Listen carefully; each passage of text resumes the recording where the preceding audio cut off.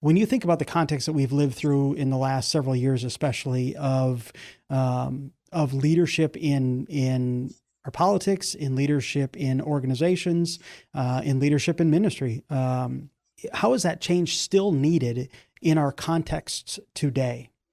I think sometimes people can feel like servant leadership is a good fit for contexts where people have values and a culture that align with it.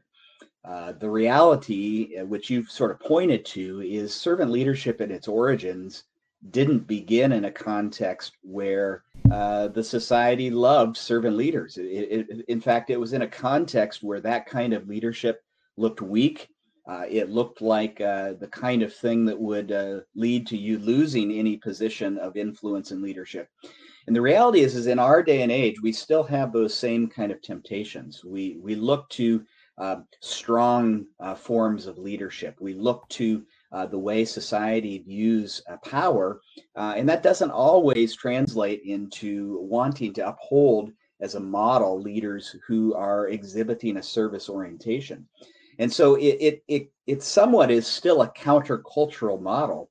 That's one of the reasons that I'm so interested in not only talking about servant leadership, but also trying to do study and research connected to servant leadership as well, because it affirms that servant leadership is not just a good idea for even our society. It also is an idea that works. It actually produces value for the people we lead. It produces value for the organizations we lead. And it produces value for the customers or constituents that are served by the communities that we lead. So the fact that servant leadership is countercultural even today doesn't change its value for our context. So that's one of the emphases I like to bring to people who are considering the importance of and value of servant leadership in their organizational lives. One of the things you point out in the book too is the importance of success in leadership comes from empowering, enabling, and developing the people around you and those that you are blessed to lead in such a way that their light shines as opposed to it being about the leader. And I think from an organizational context, especially if I think about this, there are times when leaders say, listen, I get that, John. I hear that. I understand that I'm supposed to enable, empower, and delegate and all these things with my team. But the fact is, I don't have the time. It's easier for me just to go do it than it is to empower and let people learn and fail and get their own traction behind this.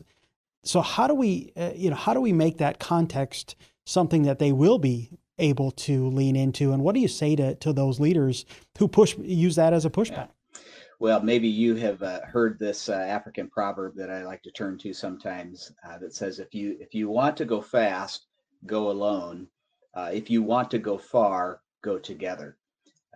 In that context, I think about that mantra when we're speaking of the type of leadership. That tendency for the leader just want to take charge and do it themselves. The tendency of that leader to just want to sort of direct alone, tell people what to do and move on to the next thing. That works for short-term needs, right? It probably is more efficient in the moment. But I would argue that it's not more effective in a long-term perspective because we're not helping to develop people, to develop followers, to develop organizational members to their full potential. And we want people to thrive because when people thrive in our organizations, when they're growing, when they're learning, when they're being developed, guess what? The organization grows and develops as well. And so what feels like a shortcut for a leader, right? Just being very directive and hands-on and getting things done in the moment, that works for the day, but I don't think that's going to work for the decade, right? We need to be thinking about success for the long term, and that means we need to be thinking about success in the lives of our people as they grow and develop as well. I'd love to hear your thoughts around this idea that you're leading through a love paradigm as opposed to a fear-based leadership model. Yeah, yeah. I think sometimes organizational members and leaders aren't exempt from this.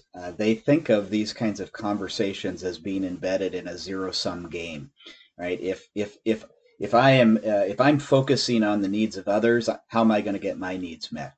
If I'm focusing on genuinely caring for and loving and focusing on the needs of my followers, how are we going to make sure the business needs are met, or my needs as a stakeholder are being met in this context? The reality is love-based leadership, servant leadership, isn't operating in a zero-sum game mindset. It's saying, you know what, we all can rise. The tides of this organization can ride. Each of us can rise in this environment when we're putting the needs of others before ourselves.